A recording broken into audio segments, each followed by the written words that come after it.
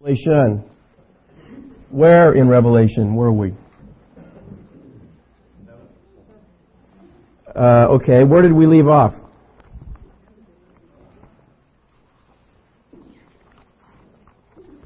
Aha. 9-8. Okay. You failed that one miserably.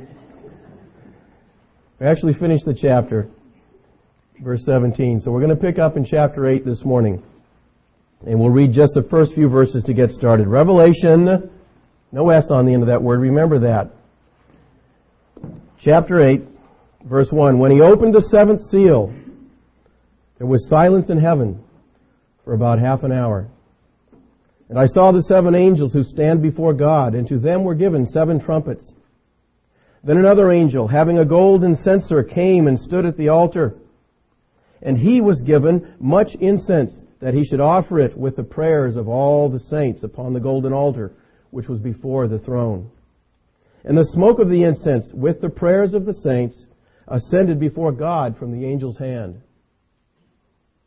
Then the angel took the censer, filled it with fire from the altar, and threw it to the earth. And there were noises, thunderings, lightnings, and an earthquake.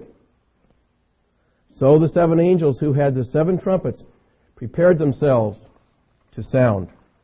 We'll pause there. Lord willing, we'll finish the chapter this morning. But let me just remind you again, the book we're in is called Revelation, or the Revelation of Jesus Christ.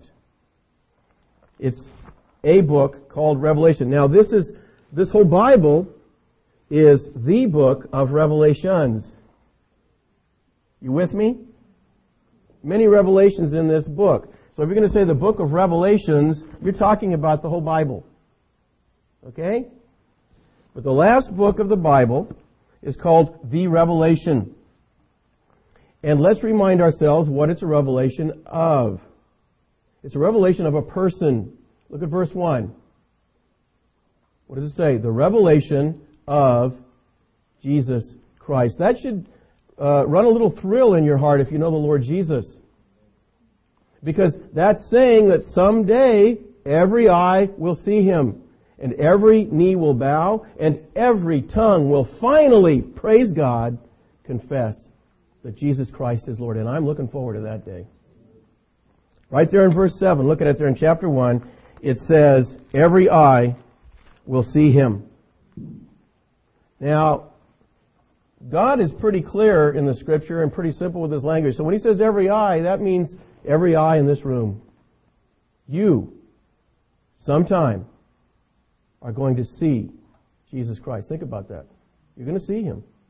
You've read about Him. You've heard about Him. Well, there's coming a time where you're going to see Him. And the question is, are you ready to see Him, to meet Him?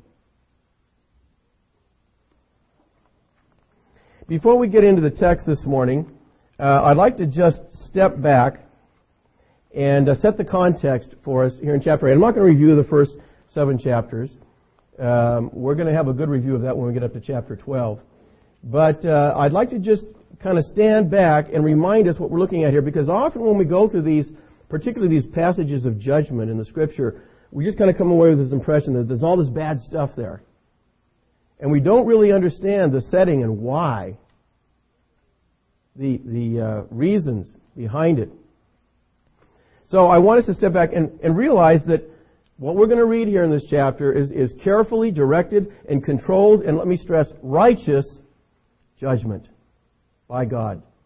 And it's certain, it's sure, it's going to happen exactly the way it's written here. If you want to know what it's going to be like, just read it right here. Word for word. This is exactly the way it's going to happen.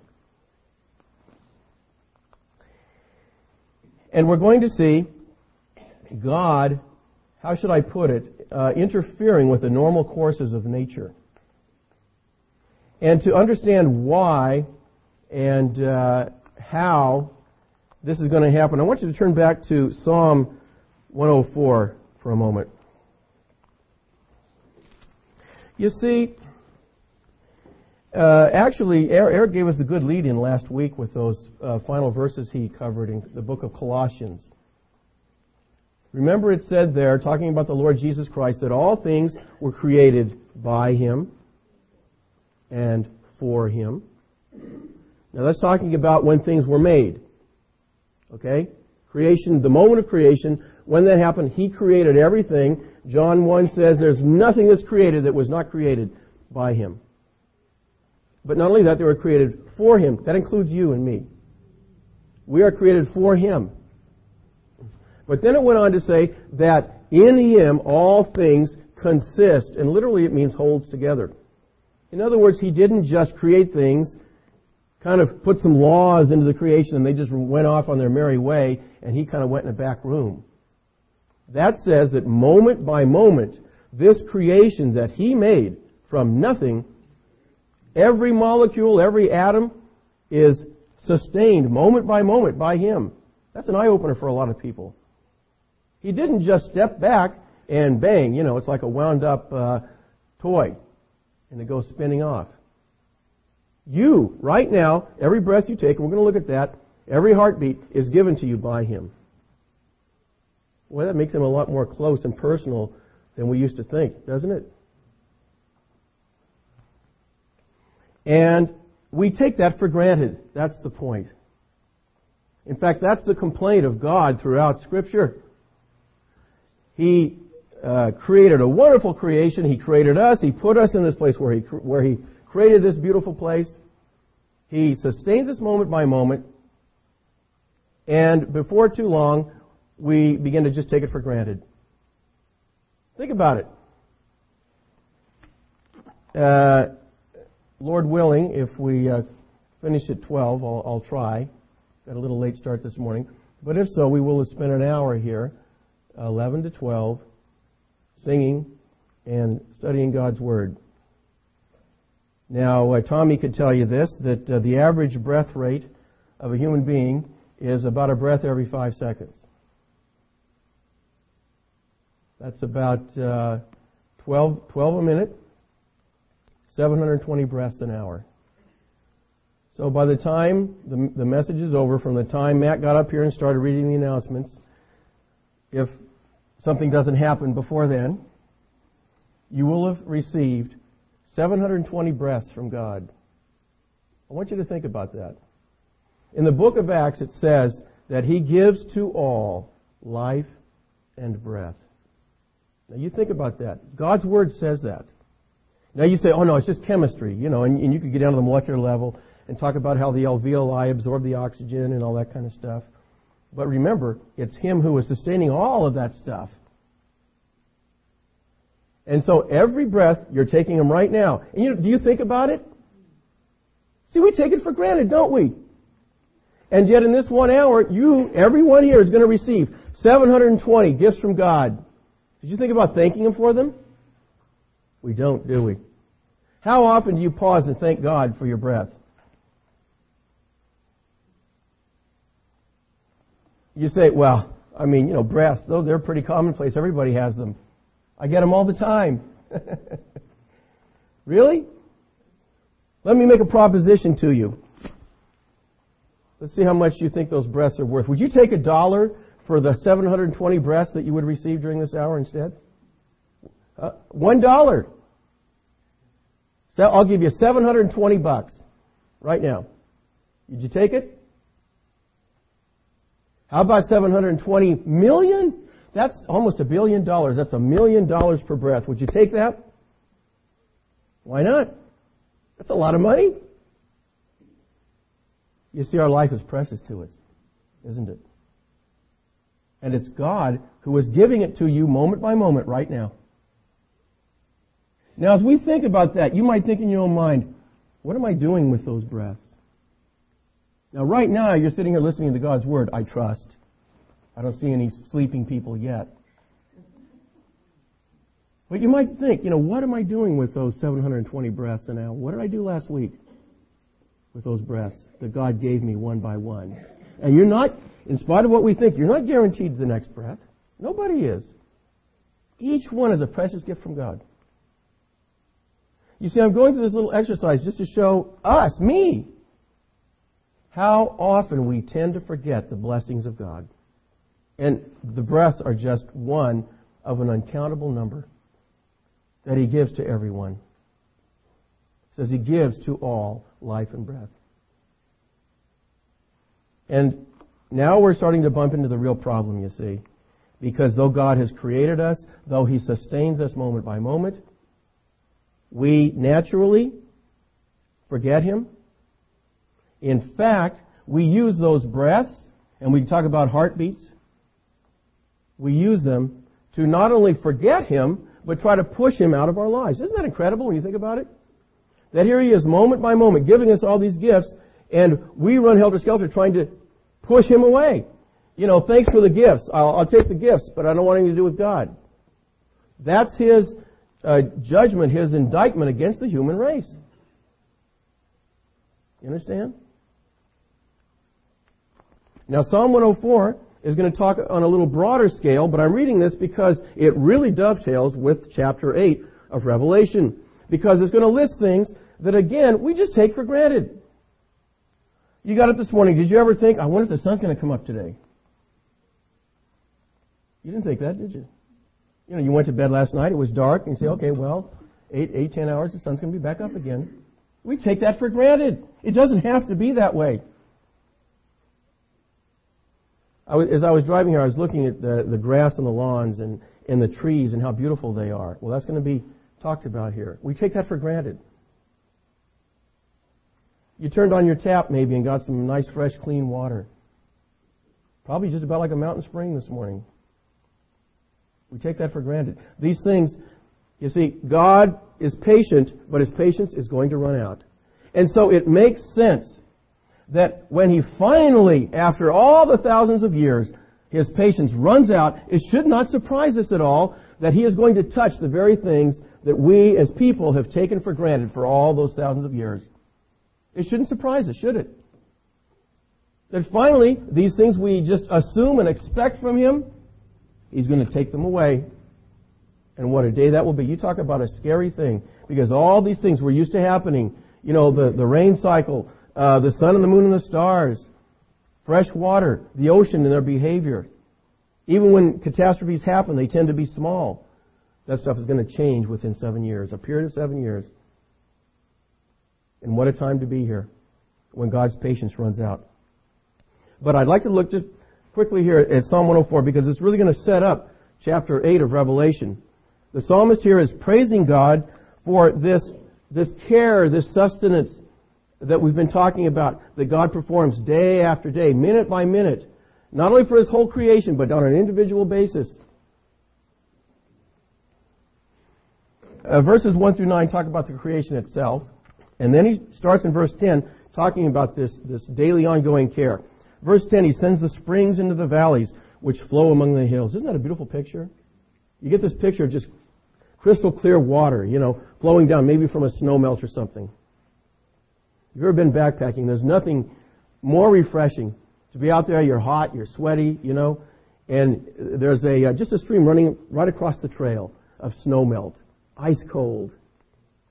And you just lean over and drink it right out. Oh, it's so good.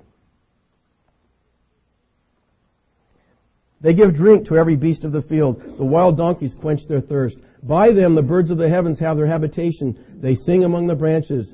He waters the hills from His upper chambers. The earth is satisfied with the fruit of your works. Isn't that beautiful? And we take this for granted. I expect, Lord willing, when we go up to the Redwoods in July, if the Lord tarries, that the redwoods will still be there. You know, those beautiful trees.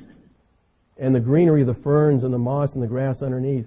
And that beautiful Eel River flowing down, right? Nice and crystal clear. We go swimming. We love to stand up on the rocks. And you can get up on one of the edges of the river. And you look down, you can see all the way to the bottom. It's so clear. Oh, I better stop talking about it. But it's beautiful. And it's a gift from God. We expect it. We're used to it. You know? You know, they say you don't appreciate anything until you lose it. You ever heard that? That's the way it's going to be. Because these things they're going to go. God is going to withdraw His care that has been so abused and so ignored and so unthanked. And oh, what a time. 14, He causes the grass to grow for the cattle, and vegetation for the service of man, that he may bring forth food from the earth, and wine that makes glad the heart of man, oil to make his face shine, and bread which strengthens man's heart.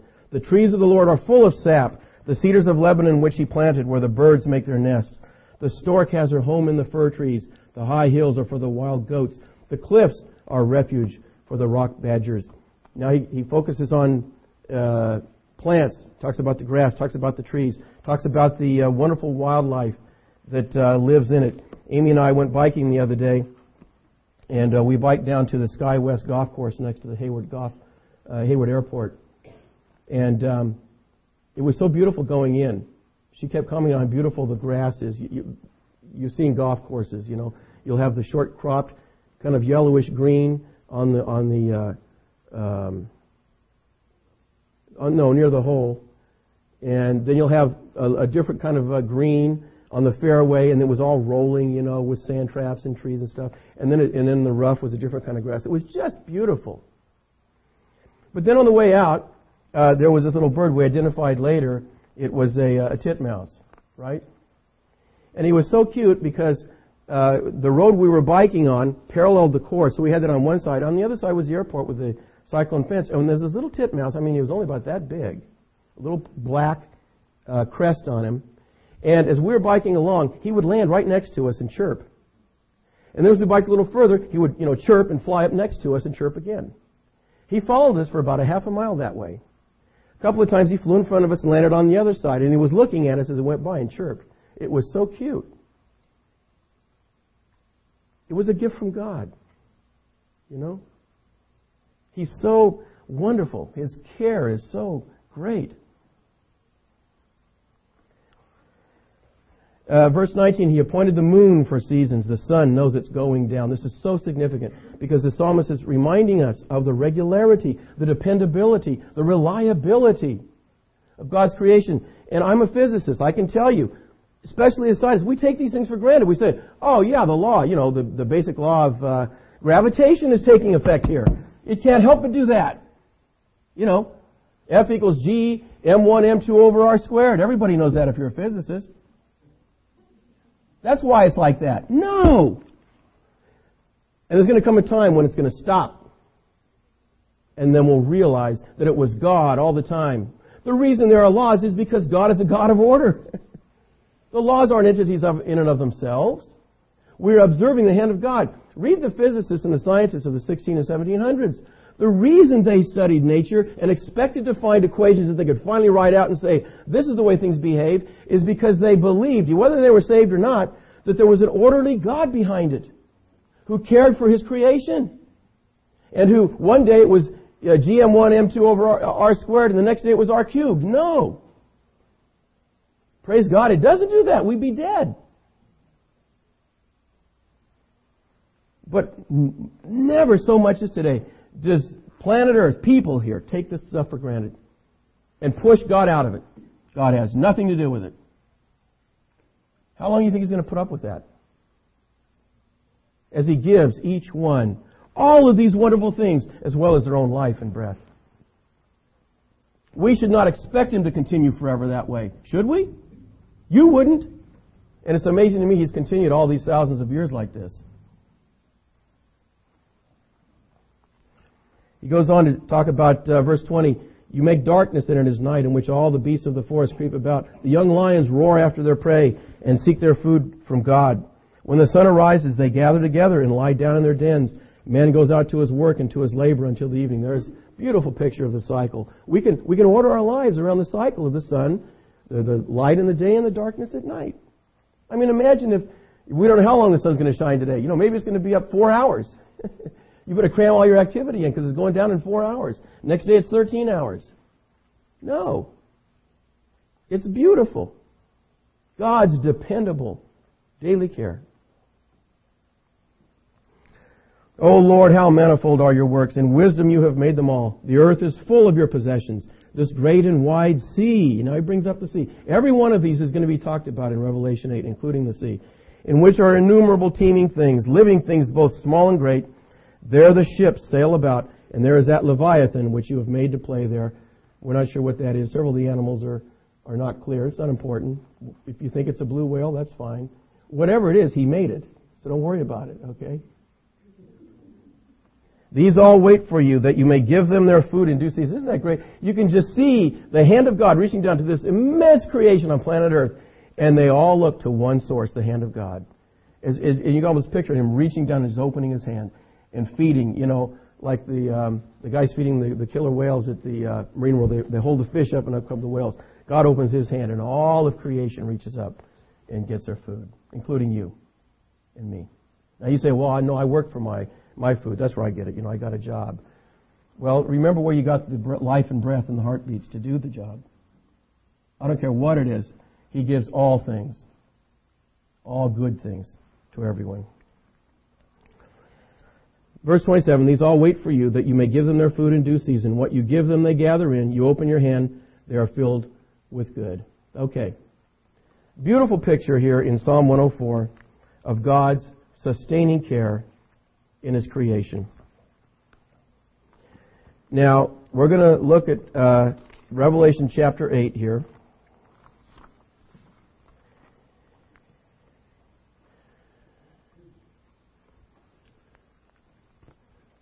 Because not surprisingly, when I say we in this context, I'm talking about people. I'm a person.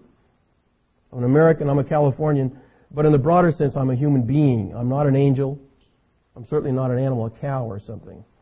So when I say we, I'm talking about mankind as a whole here, in abusing the goodness of God. We have done this really since creation, and it's not surprising that there is going to come a day when God will no longer just freely give these things, and He's going to stop them as an act of judgment.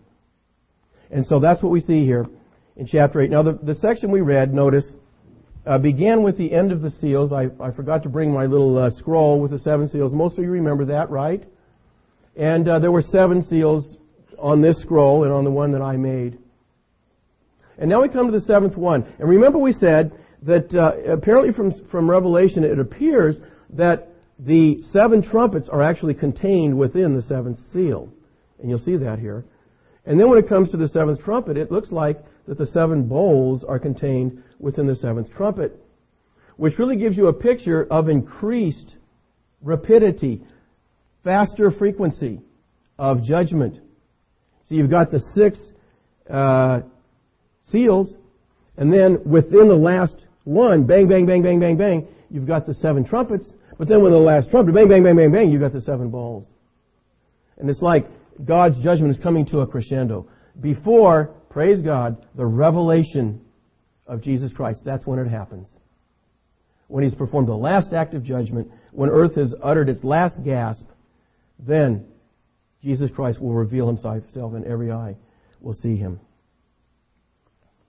So He opens the last seal, and it says there's silence in heaven for about half an hour. And you can imagine the speculation that's done in commentaries about that. But really, there's no explanation other than it says there's silence in heaven.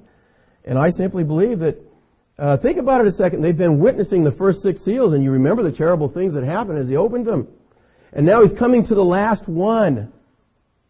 Think of the anticipation and the awe throughout heaven as He comes to the very last seal. Now what? I think that's what it is. I think it's simply the awe that it inspires when the Lord Jesus comes to the last seal and opens it. And it's just unimaginable if you think of all the singing and all the shouting that's been going on to this point. Suddenly there's silence in heaven. Wow. For half an hour as He opens this last seal. Then we see some characters here. There are 7 angels. They're called the 7 angels that stand before the throne of God. And again, we can speculate who they are, but they're really not mentioned anywhere else. They're clearly the 7 angels that stand before the throne of God. And each one is given a trumpet. Now, before they sound, which we'll begin to see in verse 7, something happens. There's another angel who steps forward. He's given a censer. You know what a censer is? We don't use them here. Okay? Now, really, the good censers, they were really used by the command of God in the temple ceremony. And they were gold, and they would put incense in there. The things that they hang from chains, and they go like this with incense on them. You've seen them in Greek Orthodox or Eastern Orthodox ceremonies. I don't even know, maybe even the Catholic Church. Okay, oh boy. They use them in Catholic churches too. Forget those, all right? The real ones were commanded by God, and they were used in the celebration of the tabernacle and later the temple ceremonies. And it was a beautiful thing. Incense smells good if you get the right stuff. And there was a special mix that God prescribed that they would put in the censers, and they would swing them, as they performed their functions in the temple ceremony.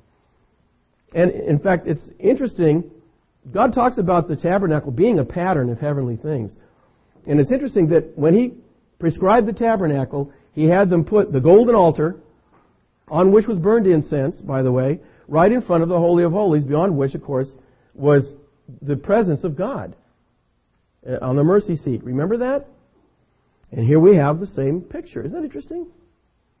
The golden altar on which there is incense burned is right in front of the throne of God, the presence of God. The thing I want you to notice here is the prominence of prayer. Did you notice that? This is significant.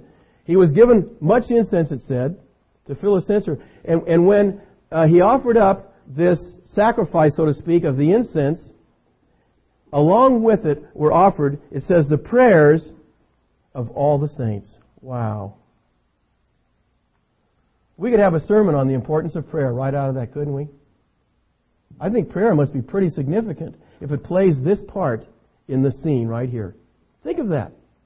It doesn't, think of the things that it could say that were offered up along with the incense. This is in the presence of God. You don't mess around. You do only the right thing. Only something that's pleasing to God. And of all the activities that you and I do, brothers and sisters, that could have been offered up, the one thing here is prayer.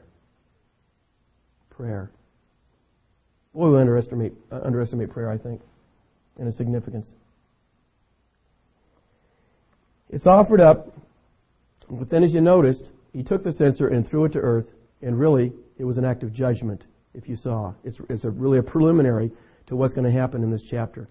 And some people think that, they go back to chapter 6, and if you look there, remember we saw the martyrs under the altar in verse 9, chapter 6. And here was their prayer. Actually, it's a request. They cried with a loud voice, "How long, O Lord, holy and true, until you judge and avenge our blood on those who dwell on the earth?" And they point to this and say, you see, here's God answering that prayer. Now, that may be in part, but we have to be honest. It said back in verse 3 that the prayers were the prayers of who? Which saints? All the saints. Right. So I believe it's broader than this request of the martyrs. He's really offering up the prayers of all the saints, and then those are being associated somehow with this first act of judgment and throwing the censer down. And if you think about it, it really fits in with what we've been talking about. Think of the earth, boy, right now, what a good picture. Right now around us, are we surrounded by people right now who are worshiping God and acknowledging God? Right now, what do you think? Nope. Now, there are so-called churches full of people, but in most cases, I'm sorry to say, they're there to be entertained. If they're going to spend their hour or two in a church building, well then they better get something for it. And in most cases, they're really not there to make God the center. They're going to put in their 2 hours and enjoy it. So even among churches, now I'm not saying all, but many, if not most, God is not the center right now. You believe that? I've been there. And what a refreshing sight it is to God to look around and see those few faithful people here and there who really are thinking about Him, thanking Him, as we've talked about, acknowledging Him for the things that He has done and is doing, praising Him, studying His Word. And so it is when we pray, brothers and sisters. I'll tell you, we're an oasis in God's sight. Think about that. Of a thankless world. What does it say in Romans 1? Neither did they what? Give thanks. Boy, that brings a tear to my eye every time I read that. That God would say something like that. In His indictment against the human race, He talks about they didn't want to include God in their thoughts. They exchanged the truth of God for a lie. They worshiped the Creator rather than the creature rather than the Creator. And then there's that pathetic phrase, neither did they give thanks. That means so much to Him. And it means so much when you and I just get on our knees. And I don't mean going through emotions, but from our heart, really just thank Him and praise Him. And just by the simple act of prayer, by the way, even asking requests.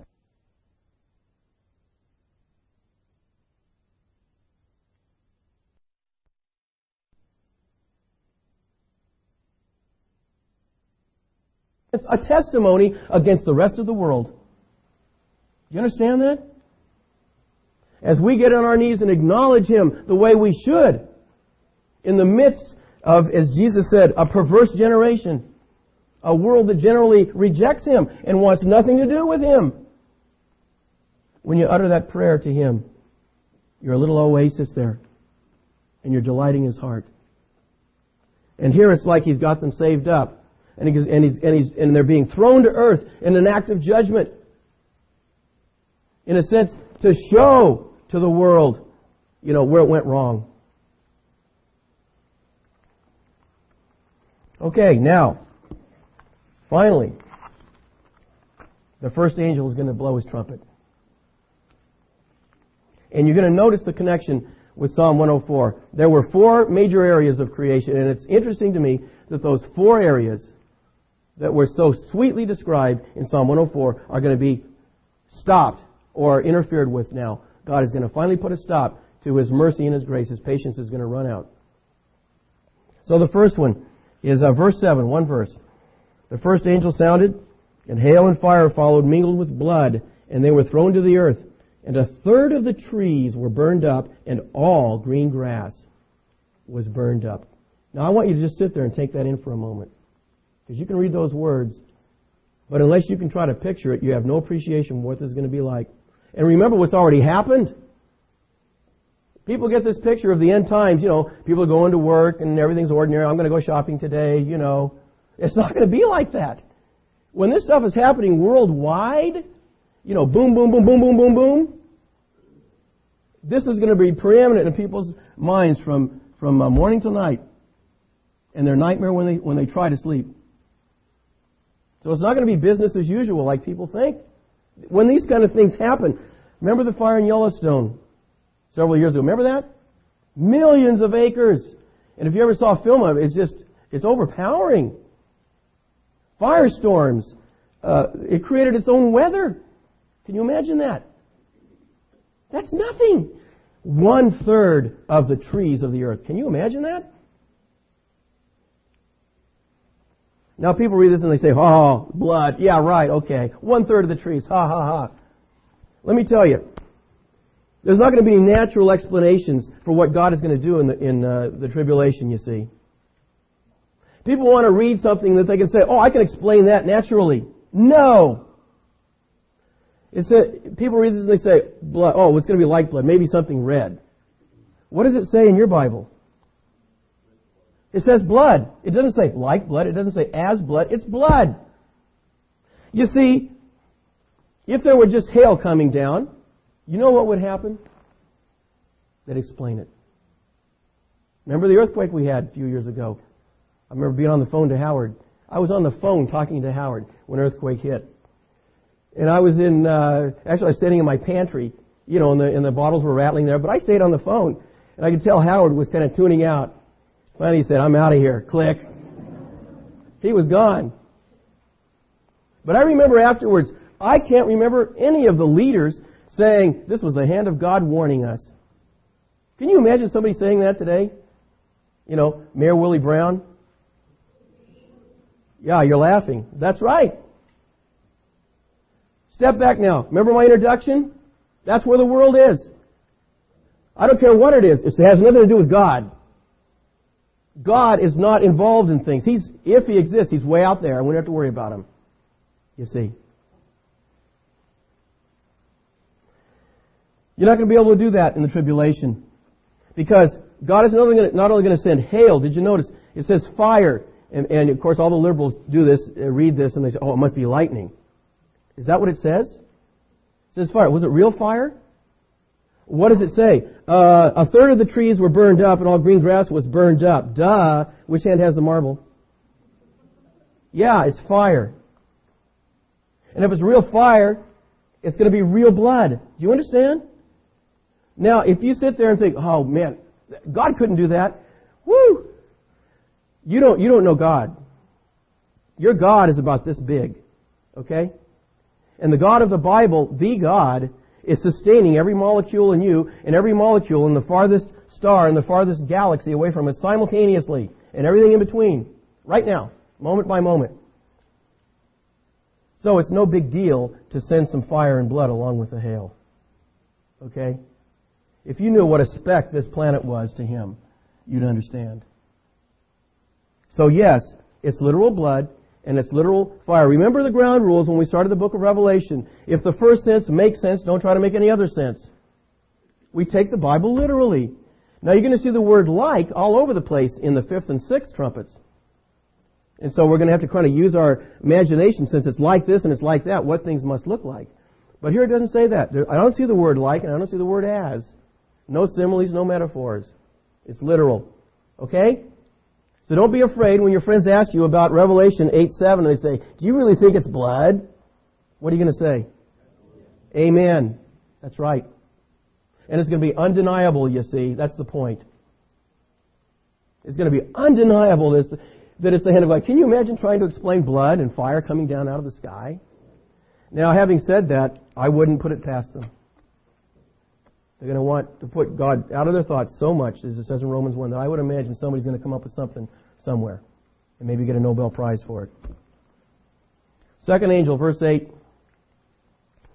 Second angel sounded, and something like, aha. Now here we have a like. A great mountain, burning with fire, was thrown into the sea. And a third of the sea became blood. And a third of the living creatures in the sea died, and a third of the ships were destroyed. Now just pause a second and take that in. A third of the living creatures, 1/3, from whales to giant squids that live at the bottom, a third of them destroyed. You see, this is God's creation, and He can do with it what He wants. And He's been sustaining it and holding it, and I hate to say it, spoiling us for all this time. And it's His to do what He wants with it, and He's going to finally stop it. And a third of the ships, I don't know how many on an average ships tend to be out at sea. Let's say it's 9,000, 3,000 of them are going to be sunk. Not 4,000, not 5,000, 1/3. You see, it's not random violence here. It's carefully measured judgment from a righteous God. Now, it says, like a great mountain. So it's not a great mountain. It's like a great mountain. And John couldn't compare it to anything that he was familiar with except a burning mountain. Well, it sure sounds like a comet or an asteroid in this case. And as I was thinking about this, I've quoted it before up here about some of the catastrophes we've been seeing. But this one was just a few years ago. It was an asteroid. It was only 200 meters across. About 600 feet, about 2 football fields. Got that in your mind? 2 football fields, big? That's not that big, right? Well, it came past the Earth. It went whizzing by. And in fact, the astronomers, when they first saw it, the sequence, they said in the article I read in Sky and Telescope, it said, first he was surprised, and then he was excited, and then he was afraid. Because when he spotted it, they couldn't get a real good calculation on the trajectory, and it looked like it was coming right at the Earth. And they can judge by the brightness how big it is at that distance. And they realized, and they still realize today, that if that thing had hit the Earth, this is 1997, I think, it would have made an impact that would have been equivalent to gathering all the nuclear weapons of the United States and all the nuclear weapons of the Soviet Union, now Russia and Ukraine and so on, putting them in one place and igniting them all at once. Can you imagine? It was something like 300,000 megatons of energy would have been released by this 200-meter asteroid if it had hit. And the interesting thing to me was that the name of the article in Sky and Telescope was A Warning Shot Across Earth's Bow. Isn't that interesting? Now, for you non-naval people here, Matt will know what that is. A warning shot across the bow when ships used to approach each other, and one ship thought, I don't know who those guys are, but I think they may be bad guys. I want to find out. So the way to find out is you don't shoot at them first and ask questions later, but you shoot a shot across their bow. In other words, in front of the ship, over the front of it, and that says, you better identify yourself. You don't hit them, but you're warning them that the next one's not going to be across the bow. It's going to be in the midships. You understand? That's what that expression is. And it's used quite popularly, a warning shot across the bow. But if you read the article, they were half right. It was a warning shot. We've never had anything that big come that close to Earth, in recorded history anyway. It was very, very close.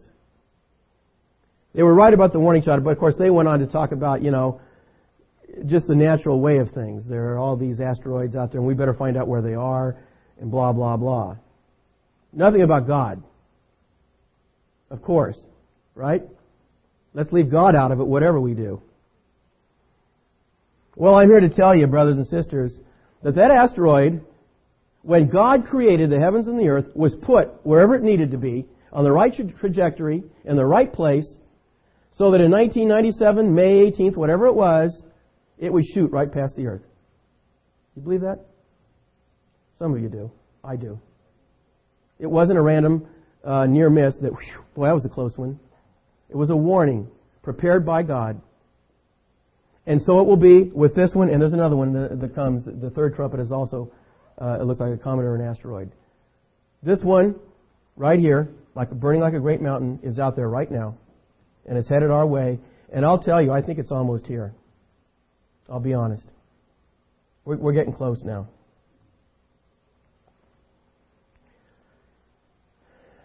Okay, burning with fire, thrown into the sea, and a third of the sea became blood. Yeah.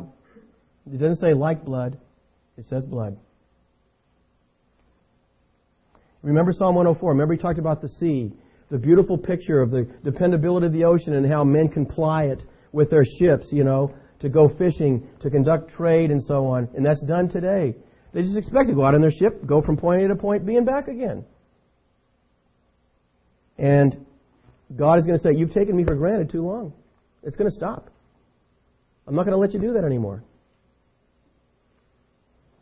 Verse 10, the third angel sounded, and a great star fell from heaven, burning like a torch, and it fell on a third of the rivers and on the springs of water.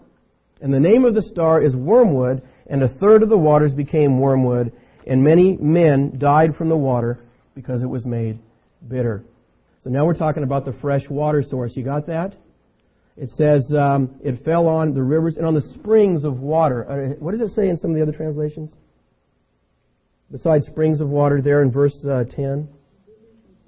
Fountains, that's right, thank you. Fountains of water. The idea is the source of the water. You see, in contrast to the sea, he's hitting at the source of fresh water. Okay? Now you say, well, he calls it a star. Well, we call them stars too, shooting stars. And I think as far as John was concerned, he saw it and it looked exactly like a star. So I have a feeling it's still an asteroid or a comet, but it falls on a third of the rivers. And that may sound a little strange, how's it going to do that? But God's doing it, okay? And we're so used to near misses, I've said this before, in earthquakes and catastrophes. When did we have an earthquake with the epicenter right under New York City? Or L.A.? Or some other big... No. They've been, fortunately, near misses, warnings. It's not going to be like that in the tribulation. God, who spared us on all these other times, is now going to make sure it's dead center. And so He's going to direct this thing as it breaks up. It's going to fall on literally a third of the rivers. And it's called wormwood. The word in the original is absinthe. That's the Greek word. And it comes from a well-known plant that was known then, and it's even known today. It's called wormwood. Its genus and species, one of them is absinthe. It's bitter. That's the point. It's very bitter. And so he's named this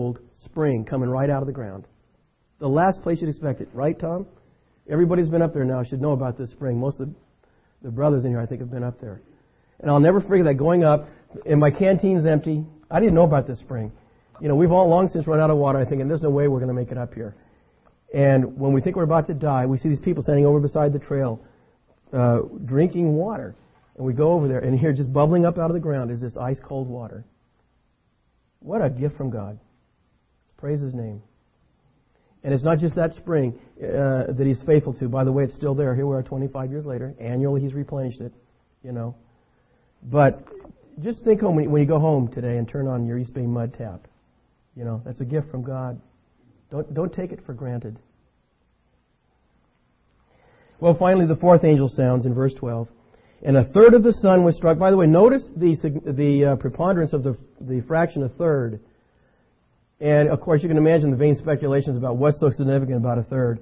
It's not significant in the number itself, but rather that God didn't do 100%. You see.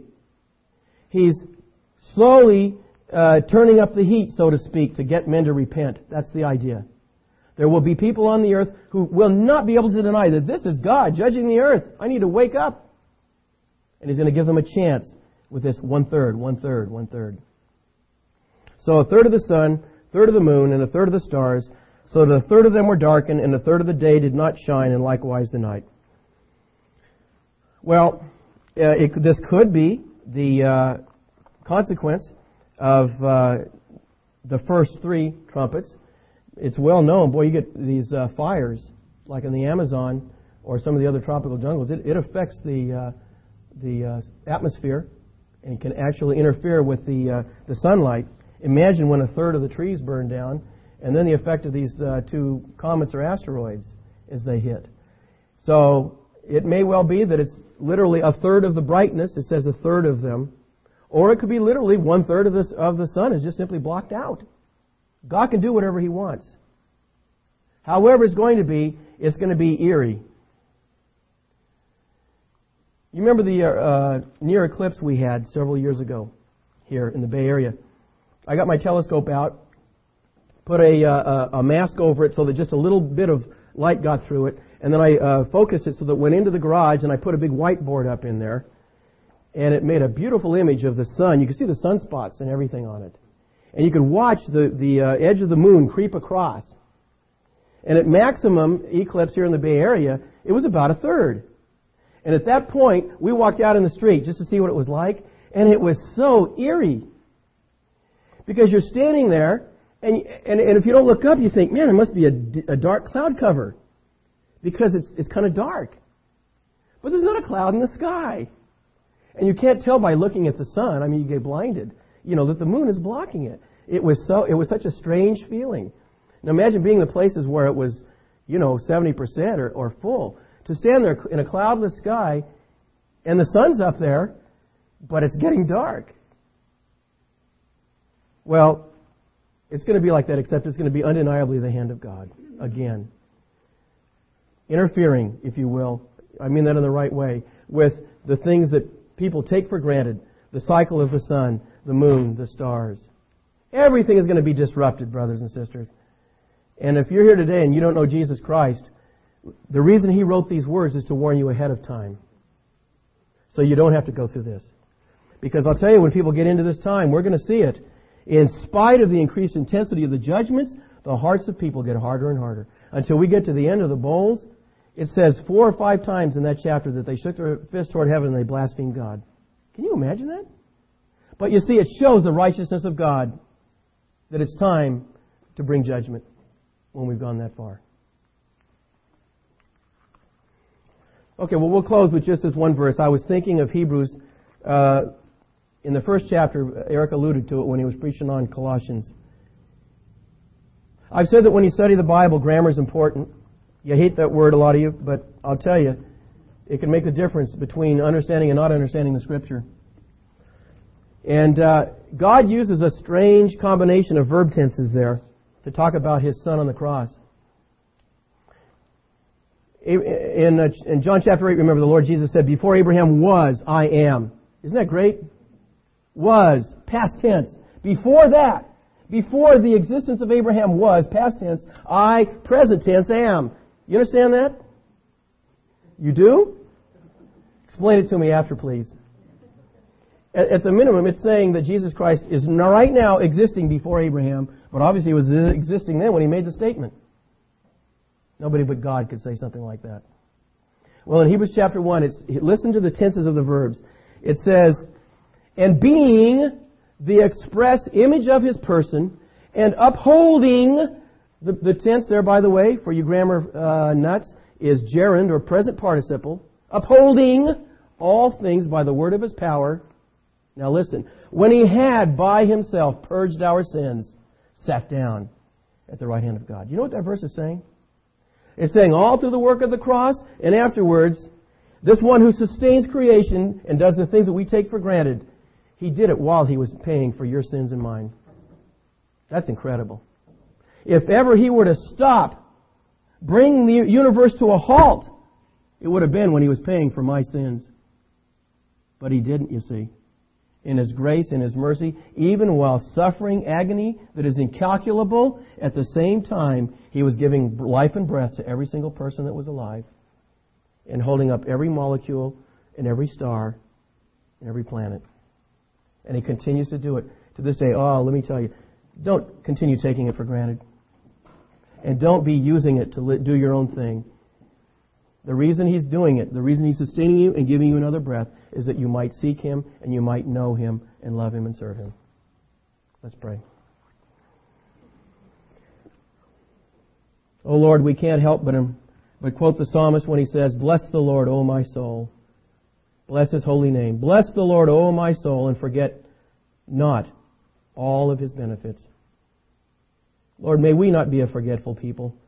We pray that as the day does approach, we might be seen to be more and more a thankful people, a people who love their God, who love their Savior, and we might see others before it's too late. Bow the knee now.